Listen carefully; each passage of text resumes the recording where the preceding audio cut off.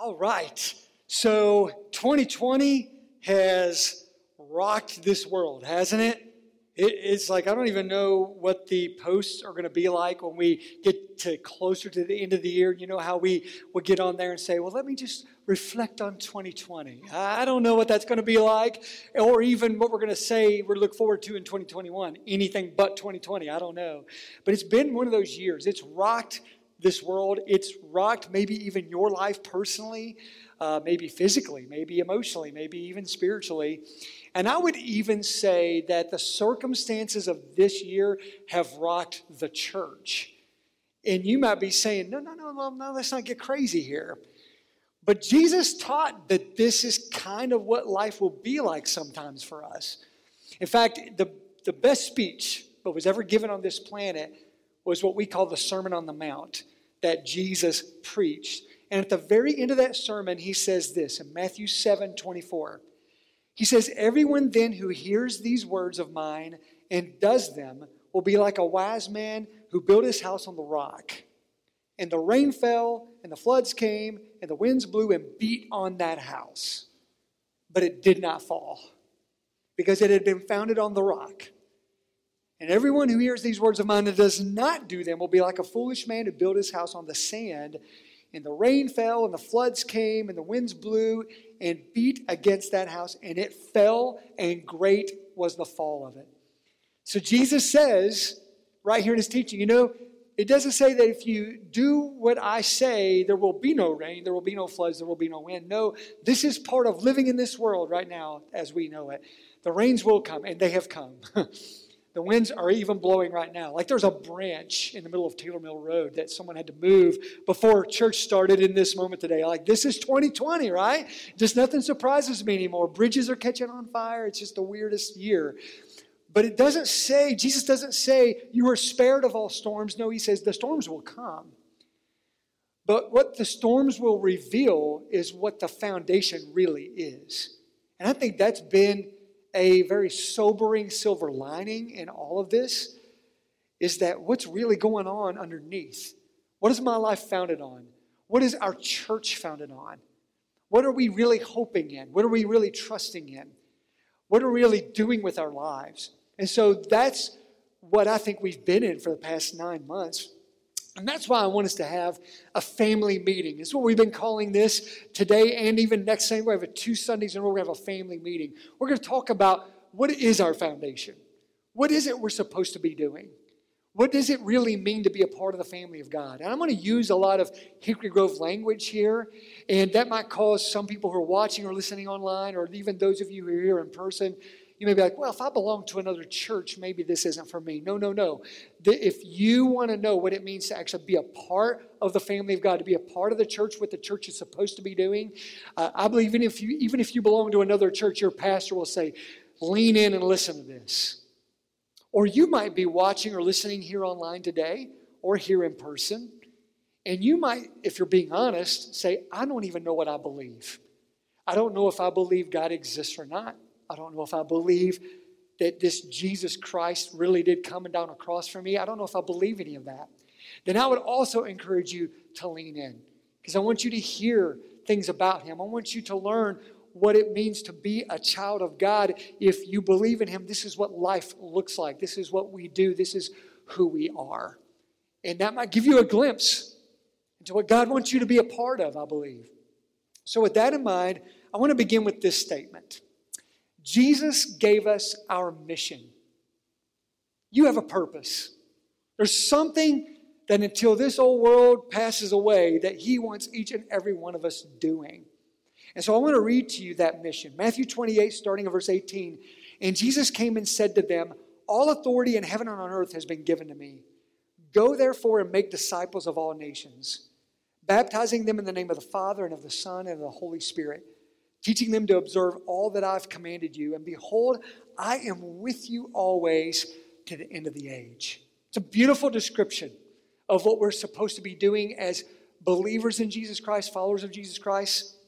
He's with us every step of the way, but he has us telling other people about him and helping other people to follow him. helping other people join his family and experience the abundant and eternal life that he died and rose again for us to have. That's what we're supposed to be about. This is our mission. Now, this is every church's mission. You could look at every church on the planet that follows Jesus Christ, that's built on the Bible, and they may have different mission statements that read differently, which I'm going to show you ours in a minute. But it's all still the same thing. We are here to make disciples, to help people know who Jesus is, and to help them to enter into a relationship with him and to grow in faith with him. That's what we're supposed to do. It's what we're all about. Our mission statement reads like this. Hickory Grove exists to eradicate lostness in northern Kentucky by doing whatever it takes to help every person take their next step with Jesus. So if you're a part of the Hickory Grove specific family, this local church, this is the mission you're a part of. And different churches have different versions. They read a little differently with their mission statements. And I believe the reason that's the case is because every church is unique. Just like every person in the family of God is unique, every church is also unique. And what makes Hickory Grove especially unique, in my opinion, is that we've been around a really, really long time. Those shirts that are on sale that Tim talked about in the video, they say Hickory Grove established 1800. This church began in the year 1800. We're not that much younger than the United States of America. We've been around a long time. And what I know about the history of Hickory Grove is there's a long-standing heritage and legacy of loving this community, of reaching this community with the gospel of Jesus Christ. It's been that way for a long time. And what's really cool is that though this church started 220 years ago, I believe our Heavenly Father was able to look into the year 2020 and realize that this church would exist almost at the very intersection of the most traveled highways in Kenton County, Highway 16 and 17. And several years ago, the North American Mission Board declared that Kenton County is the most lost county in the state of Kentucky. That 85% of the residents here don't go to church at all and perhaps may not even know who this Jesus is who died for them. I think that's a statistic I want to see go down and down and down. But it's also kind of riveting and exciting to live in a place, to be planted in a place where we have an amazing mission, where we can shine the light of the hope and the love of Jesus Christ in the midst of a storm like no other, a once-in-a-lifetime storm. That's the mission that we have, and that you and I get to be a part of that as followers of Jesus Christ, to declare the hope of Jesus. Now, if Jesus gave us our mission, I would say this: the first church informs our vision.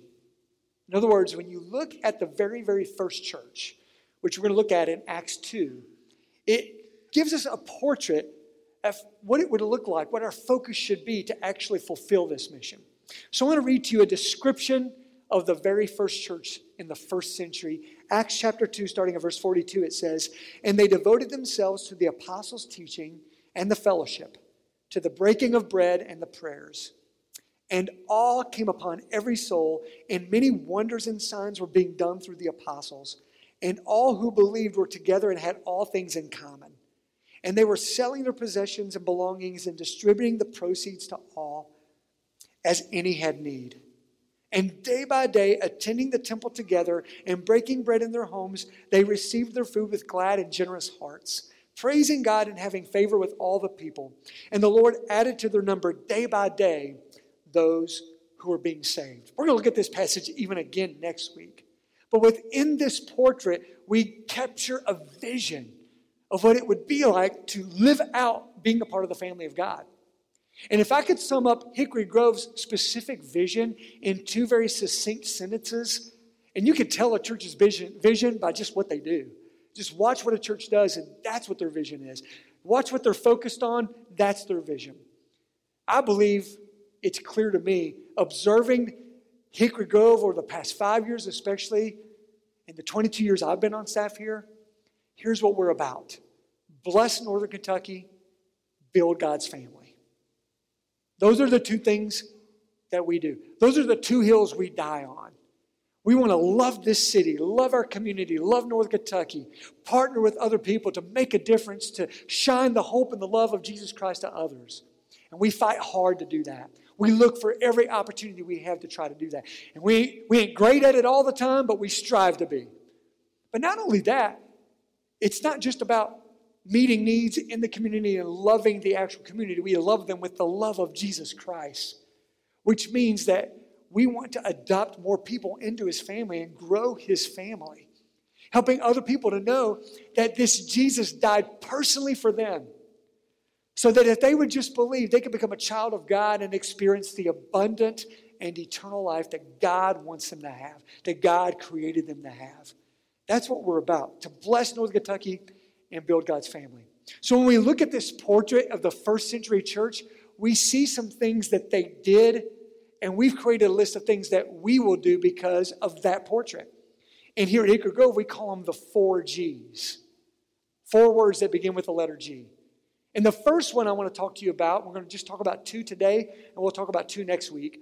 The first one is gather. When you look at Acts chapter 2, those first century believers gathered daily at the temple and worshiped together. This is vitally important, that the family of God gathers regularly to pray to the God who created them, to their heavenly Father who loves them, to pray to Him, to praise Him, to learn from Him, from His Word, and to walk away ready to live for Him. It's vitally important. And we could say, well, boy, 2020 really rocked that, didn't it? It really challenged that. But I would say to you that from day one of this pandemic, we never, ever stopped gathering. We are able to use technology like today. Those of you who are on Facebook right now, gathering online, I love this. That we've seen a greater increase in gathering through technology than ever before in the history of this church, for sure. And we've been able to create a way to safely worship in person as well. During a once-in-a-lifetime pandemic, we have not stopped gathering, and I would urge you to not stop that at all. In fact, here's 2 challenges I want to give to you as it comes to this thing called gathering. The first challenge is from now to the end of this year, make worshiping with the family of God a priority every single Sunday. If we want to put our house back on a firm foundation, if you're watching and listening to this online, or if you're here in person, and gathering and worship has been more of an occasional thing for you, I want to challenge you to make it a frequent thing, to make it a habitual thing, to get back to it. Because I know many people that I saw attend a little bit more regularly before the pandemic, have struggled with this commitment.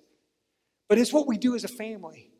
We have family gatherings. It's what it means to be a part of the family of God. And the more family gatherings you miss, the more distant you grow from that family. So it's important that you still do this.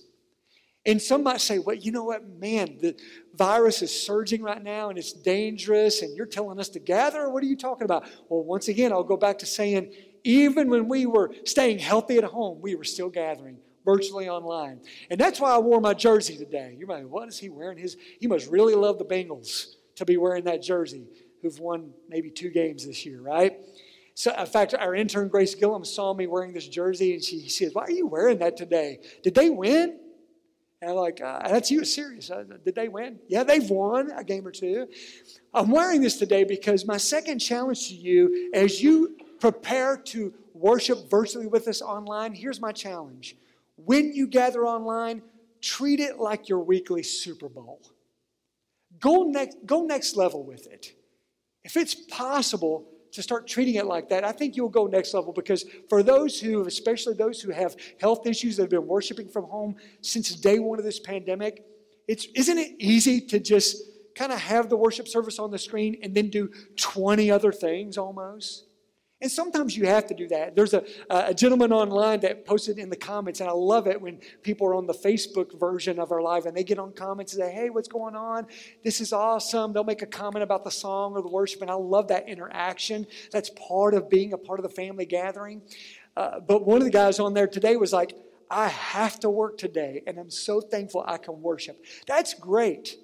If you don't have to be doing anything else, though, why not treat it like your weekly Super Bowl? When I'm going to watch a sporting event, I will pick out what I want to wear for that sporting event, and I'll lay it out, and I'll be ready. I know what I'm going to eat and drink. I prepare. I get my seat ready, and I push aside all distractions, and I focus.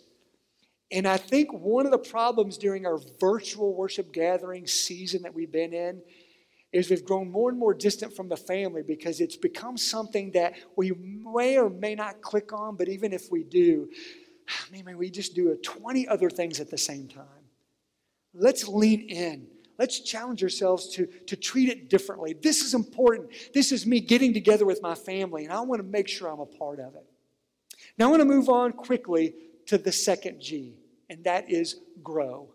Not only did those first century believers gather together in the temple courts and worship, they also gathered in smaller groups in homes, and they broke bread together, and they were devoted to the apostles' teaching, and they met each other's needs. Friends, more than ever before, you need a small group. You need a group of people around you that knows what you're going through, that knows what to be praying for you about, that knows what needs you have, that can also keep you accountable and help you grow in your faith. During a pandemic, that's been rocked and challenged too.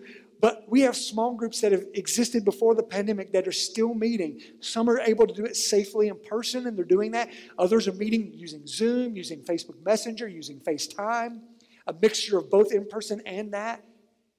This can be done, and it can be done safely. And it's why I want to issue another challenge to you. This is a big one, and it's really specific.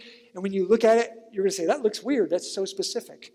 But here's the challenge I want to lay out to you, because so many people are disconnected right now. So many people are isolated and lonely right now. They need someone to invite them in to something. So here's my challenge. Invite 1 to 7 people you know to meet with you for 5 weeks. It's a 5-week trial to discuss our Christmas series. We're starting 2 weeks from today. So you got time to think about this. It's the Best Gift Ever series we're going to have. Invite 1 to 7 people. That's a very specific number. We have found around 8 or less are agile enough to meet together, to stay in touch with each other, and to do life together. Man, why not try this? Why not at least pray about this? There's so many people isolated. How do we fix the problem? If more people were to say, you know what, I'm going to get intentional. I'm going to pray this through. I'm going to think of who to invite. I'm going to say, even if it's just one person, hey, you know what, maybe you and I can connect for just 5 weeks. That weird preacher of ours asked us to do it. And so we're just going to use me as the excuse to ask the question and say, can we just connect once a week? And see, every week for years now, every week we put on our website a little short summary video about the teaching every week and a 1-page front and back discussion guide. Anybody can facilitate some discussion. It's that simple. You just have to read the discussion guide. You can do this. And you can either do it virtually or in person. You can do it safely. And I believe with all my heart there is someone in your circle that would say yes if you just invited them. Jesus said when he talked about the storms are going to come, that if we hear what he said and we actually do it, that our foundation will stay firm. Right now, more than ever before, our foundation is being challenged with the circumstances all around us. We're being rocked by our circumstances. But friends, if we gather and we grow and we do it on a regular basis and we fight to do it, friends, we will stay firm. And we will fulfill the mission. And it will make a difference in you personally. It'll make a difference in your marriage. It'll make a difference in your home. It'll make a difference in your neighborhood, in your community, in this world. Because the beacon of the hope and the love of Jesus Christ will shine through that storm. People need to see the family of God continuing to be the family of God. So let me re-summarize the things that I'm asking you to do. Oh, before I do that, I do want to mention to you this website, hickorygrove.net. We've got a landing page, hickorygrove.net/Christmas. Right there is where you can go fill out a little form, very quick and easy form that says, I'm interested in starting one of those groups to invite 1 to 7 friends. Let us know that. we promise we won't stalk you. We won't creep up on you. We just want to encourage you and resource you in any way if you want to do this. And we're going to use that page for a lot of things from now to the end of the year, about Christmas Eve, about the series. So that's the one-stop shop for that series. So let me summarize. Here are the three things that I believe God the Father is challenging us to do in the midst of crazy circumstances. First, from now to the end of the year, make worshiping with the family of God a priority every single Sunday. And if it's virtually online, treat it like your weekly Super Bowl. And then thirdly, invite 1 to 7 people you know to be a part of a small group to discuss the Christmas series that begins November 29th. Those are very specific challenges. As we close our time together, I now want to give you a list of things that I invite you to pray. First, ask God to adopt you into His family. That's what Brianna had done. And it's why she got baptized today, to declare to the world, I chose Jesus. I said yes to Jesus. And when you pray and ask Him to forgive you, you place your faith in Him, you become a child of God forever. That's the most important thing you can ever do in your life. And if you've not done that yet, then all this other stuff doesn't matter. Start here. If you've never asked Him to adopt you into His family, ask Him today. Call upon His name, and He will forgive you of your sins. He will save your soul. He will make you His child forever. But then, ask Him to help you to be more committed to gathering. It takes work and determination to make that a new habit, to gather and worship on a regular basis.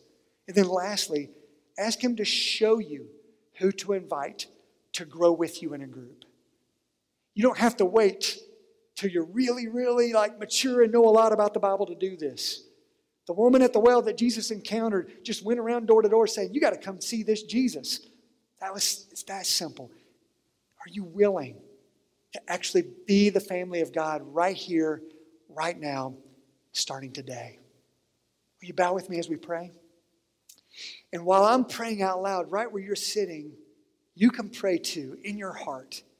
And especially if you've never placed your faith in Jesus, call out to Him right now. And there's no certain words you have to say. There's no magic words.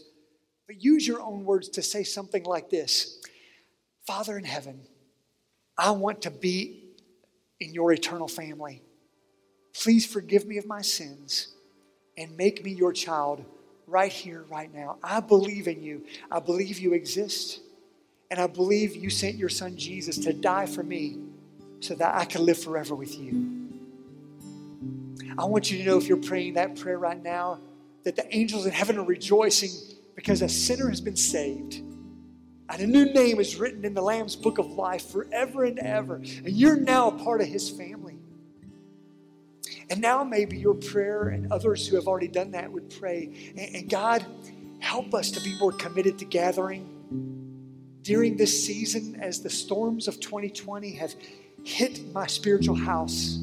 It's been easy to sort of lose the habit of gathering. Help me to be committed to that. Whether it's virtually or in person, help me to be more committed to that. And then maybe your bold prayer today would be, God, I know more people need to be connected in community. There are others isolated and lonely, and maybe you would use me to make a difference, God. Show me someone to invite to just simply discuss a sermon series together for 5 weeks. Show me, maybe it's a family member, maybe it's a neighbor, maybe it's a coworker, maybe it's a friend, maybe it's an acquaintance. Lay a person on my heart. God, give me boldness to not just know what I should do for you, but to actually do it. And I pray this in the name of your Son, Jesus. Amen. Amen. Hey, thanks for being here and worship with us today. And if you took a step of faith, or maybe you've got some questions that you want to have answered, let us know. All you have to do is text the word family to our church number, which is 859-356-3162. Let us know anything that's on your heart. Maybe you just need something or something going on in your life we can pray for you about. Just connect with us by texting the word family to that number, all right? Thank you all for worshiping with us today. God bless you. You're dismissed. Have a great rest of your Sunday.